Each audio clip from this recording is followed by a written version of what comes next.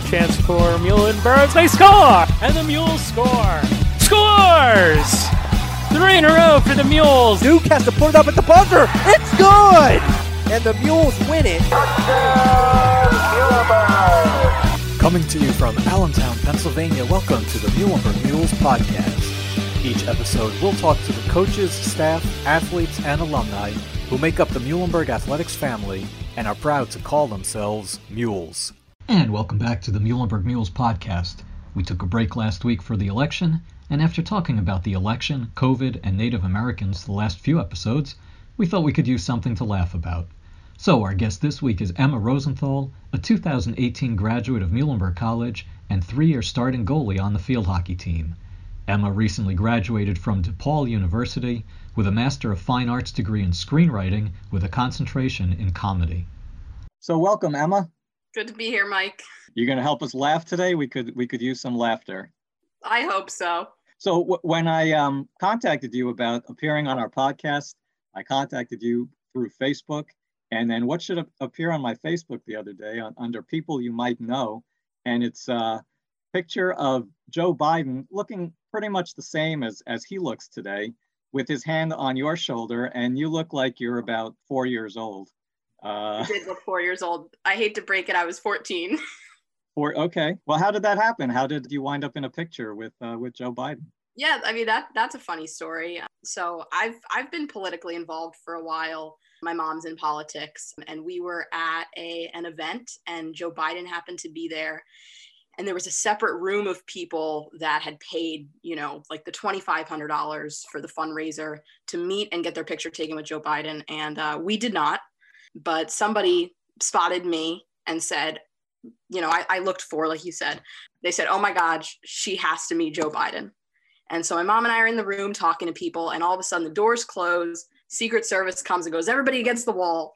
And we hadn't had our background checks. We hadn't been checked by Secret Service like everybody else in the room.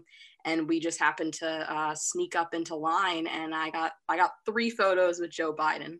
So it was pretty cool. Nice. What are the odds of you sneaking a picture with Joe Biden these days? Low.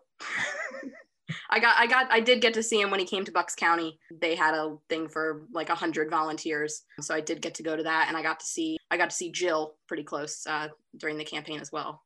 Nice. That's just that was just a nice little thing that goes in your background. But we're here today to talk about your interest in comedy. You recently graduated from DePaul with a master's in screenwriting and a concentration in comedy. When did you get into comedy? When did you find that making people laugh was is something that you enjoy doing and were good at doing? I'd always been the class clown, but it was more of, a hobby. I started doing stand-up in high school, which is pretty young compared to most people, but around, I think, 11th grade, not to get sad here for a second, because it's not. So my dad died when I was in high school, and I realized, I want to be happy, and making people laugh makes me happy. And so I decided I was going to channel that energy into making others laugh and making others feel the way that comedy had made me feel.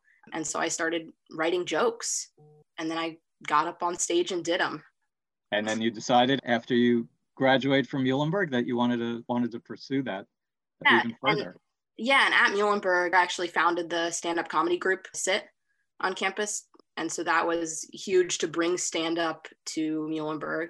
And I chose Muhlenberg because it had all sorts of creative outlets where I could play sports and pursue creative interests.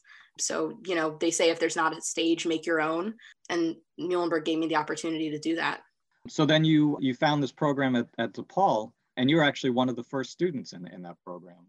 Yeah, the program kind of fell into my lap. I was actually driving home from graduating from Muhlenberg. I thought I was just going to be a stay-at-home daughter, didn't know what I was going to do. And a friend texted me and said, I heard about this program. Applications aren't due until July. And I went home and applied that day and got in and moved to Chicago within the month. And yeah, it's the only Masters of Comedy in the world. And I was part of the first group of 10 people. It was a collaborative program with the Second City out in Chicago. So half of my classes were at DePaul, learning the foundations of screenwriting, and half my classes were at Second City, where I, learned from the absolute masters of comedy, people who had written for SNL and teachers who had performed with Mike Myers. And it was really cool to be in the presence of all of that. I imagine you've had to probably answer this more than a few times. It sounds like if you're going to college to study comedy, you're probably, people must think you're sitting around watching Seinfeld all day, but there's more to it than that. I mean, and I am sitting around watching Seinfeld all day, but yeah, it's active watching. I know in school, my roommates would come home and see me watching TV, and it would be, oh, there's Emma on the couch again watching TV. But it's active watching. It's taking notes while you're watching. It's, every show and every movie, there's a structure to it. There's a recipe, and it all follows that same recipe, but it's how they get there. And you have to watch in order to learn. It's research. Watching TV is research. That's good. If somebody comes home and somebody says, get off the couch, you're watching too much TV, say, I'm just doing research. I'm doing homework. Yeah, that's a great thing. But no, you talked about the Second City, which is an improv comedy club that's based in Chicago. Talk about some of the people that you worked with and that you met during the course of your studies there. It was interesting because we were the first, we were kind of the guinea pigs. We were the first group of DePaul students that were in coordination with Second City. So we got to have a lot of cool experiences. Like they brought in Eugene Levy from Schitt's Creek to talk to us. They were able to bring in speakers like that. One of my professors, his name was Michael.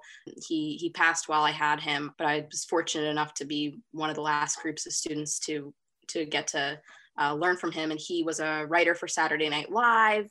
He taught people like Jimmy Kimmel's wife, who helps produce the show. And he just really knew the ins and outs of comedy. He'd been around it for so long. And to get to learn from him was huge. And then there was an article in Chicago on the TV station, I believe, about you delivering the commencement speech in June, you and one of your classmates. And then, of course, with what happened in March, that added a whole new twist to what you were doing, right? Yeah, we got to do a virtual commencement speech. So not only were we the first duo to do a commencement speech, but we were the first virtual duo. And, we talked about really that it's not always about what you learn, it's about who you meet. And we were a testament to that. I met two really, really great friends and writing partners in the program, and building those connections and meeting people that I otherwise wouldn't have met was an added bonus. When you gave that commencement speech, as someone who was just graduating with a screenwriting with concentration in comedy, did you feel pressure to make everybody laugh? I mean, there's always a pressure to make people laugh. You go out and people say, oh, you're a comedian, tell me a joke. But I think comedy comes from a truth. And I think that our speech was very honest, and in that there's inherent comedy. And of course, having to do that online, you've performed in comedy clubs in New York and Philadelphia, and comedy is frequently performed in clubs. And these days, the future of any live entertainment is a little bit up in the air. In the industry, what are people thinking about, in terms of like comedy clubs and where this is going to go? I mean, for me, I really love the writing aspect of stand-up comedy. So that's nice that I can do that every single day. But I think there is a shift towards social media being a huge platform. I mean, you look at something like TikTok, which has blown up during quarantine and gives people the opportunity you can have an open mic every single night by putting out your material for the world. You look at somebody like Sarah Cooper, who has been doing comedy for years and found her hitting it big on TikTok. And I've definitely gone into that platform myself. My family and I, we have a joint account. We've got 40,000 followers, and we do comedy as a family. And it's fun. It's a new genre. It really is. And I think you're seeing the industry. I've been reading scripts that are all shot on Zoom or all shot through a phone. And so you're definitely seeing a shift into that social media direction. Yeah, and people will always need to laugh, right? I mean, there will always be a place for comedy, right? Absolutely. Absolutely. And I think that the internet gives an even broader range for that. You mentioned that you perform stand-up. If you want to go on YouTube and search Emma Rosenthal, you can. Or you don't have to. What's that? Or you don't have to. Well, they're out there if you're interested. You joke a lot about your height. Yeah, I do. Or lack thereof. Yeah, I'm small. I've come to accept it. I had to accept it as being one of the shortest goalies in probably the country, and it's fun. You know, you make the best with what you got. But do you see your future more as in performing or writing or both? Definitely writing. I really enjoy the writing aspect. It leaves you open to tell stories from your point of view without you being the lens. I mean, creating characters and worlds that are different than you is really cool. And I think that writing's really the direction that I'm heading.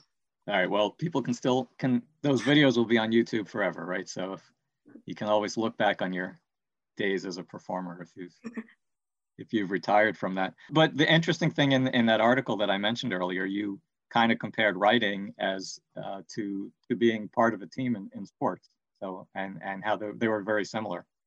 Yeah, that's the thing that really leads me to television writing, is because, you know, when you're writing movies, you're writing it alone in your room or with a writing partner, which I find myself more so writing with a partner.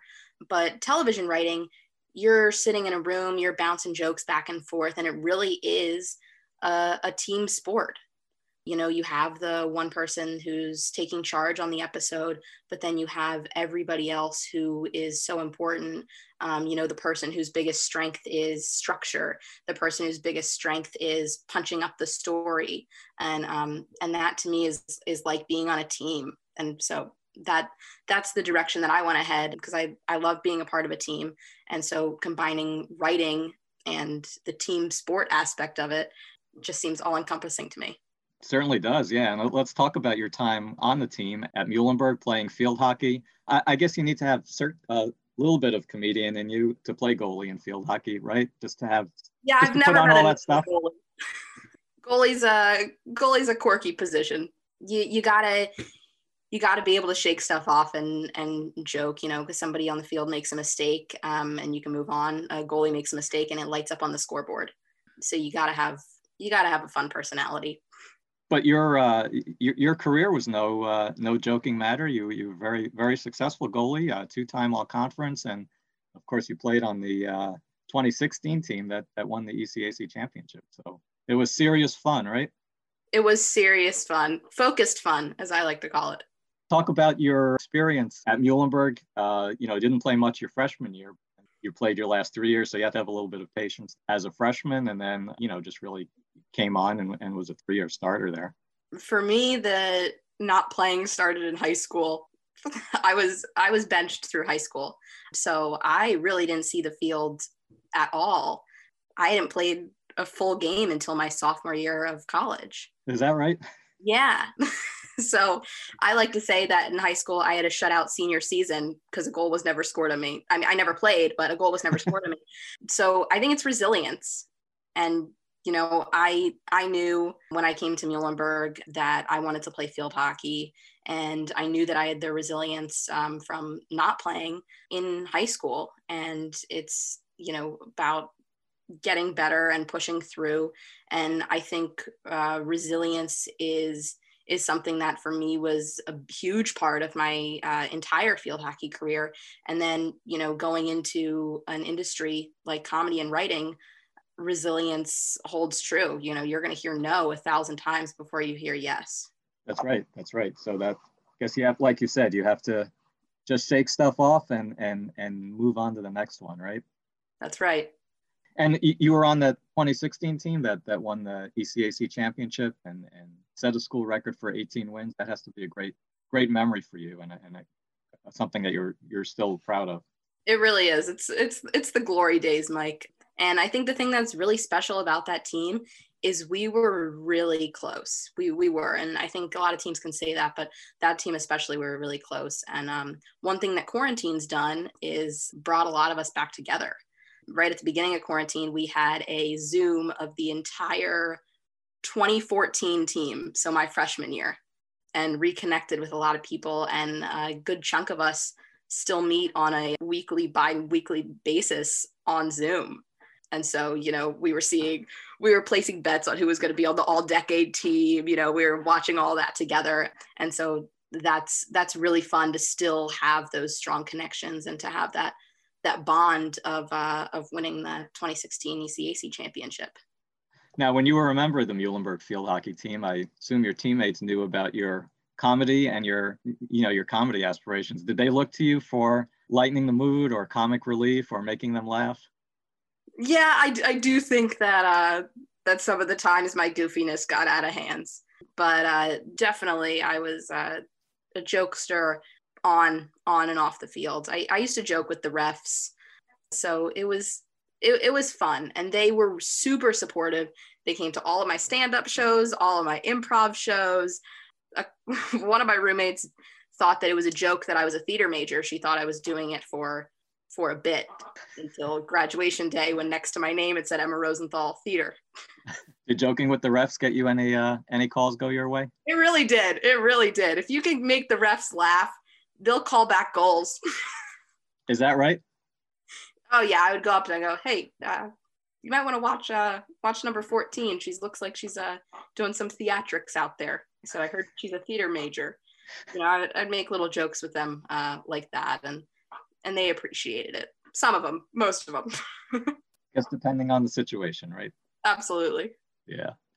All right, so we're talking with Emma Rosenthal, a 2018 graduate of Muhlenberg. We've been talking about your experience in comedy, both as a stand-up comedian and as a writer, and we like to end all of our podcasts with some getting to know you type questions, and we're expecting some funny answers to these, okay? Oh God, Mike, you're putting the pressure on. All right, Emma, what's your favorite quote? My favorite quote's from my mom. She told me it's not how you start, it's how you finish. And I think that's really true with life. And we talked a little about resilience earlier. And I think that quote holds true there. What is something about you that people would be surprised to learn, other than you've met Joe Biden? I was going to say, I think people would be surprised about my political involvement. But I guess since we already did that, I think people would be surprised to know I have a lazy eye. Okay. I'm just being honest here, Mike. All right, that's good. If you could sit down for a meal with any person, living or past, who would it be? All right, now I listened to Sophie's answer, and she said her family, and I was going to say my family, but I don't want to seem like a hack. So I'm going to say my entire family, all the dead ones too. Okay. By the way, thank you for listening to the Muhlenberg Mules podcast. We appreciate this. You did your research, right? I did my research, Mike. Yes, we appreciate that. If a movie was made about your life, who would you want to play you? I told you I have that theater degree and I got to use it sometimes, so I'm going to play myself. That's how you would probably play yourself, being very funny. And I'm going to write it. I'm going to star in it, the whole shebang. There you go. And I'm sure it would be very, very funny, right? And that would be great. So, all right, Emma Rosenthal, thank you for joining us on the Muhlenberg Mules podcast. I don't have to say keep laughing, because I guess you're always going to do that, right? And you're always going to try to make other people laugh, right? You got to laugh at yourself, or else no one else will. All right, well said. Thanks for joining us, Emma. Thank you, Mike. The Muhlenberg Mules podcast is a production of the Muhlenberg Office of Athletic Communications with Joe Widener, Zoe Keim, and Marty the Mule. If you have any questions or comments, please send us an email at mulespodcast@muhlenberg.edu or call our pod line at 484-664-4001 and leave a message. We will answer questions in future episodes. The Muhlenberg Mules podcast is available on Apple and Spotify and wherever you get your podcast. Please rate and review us and recommend us to your friends. For the latest in Muhlenberg College athletics, please follow us on social media at MUHL_SPORTS. Until next week, Go Mules!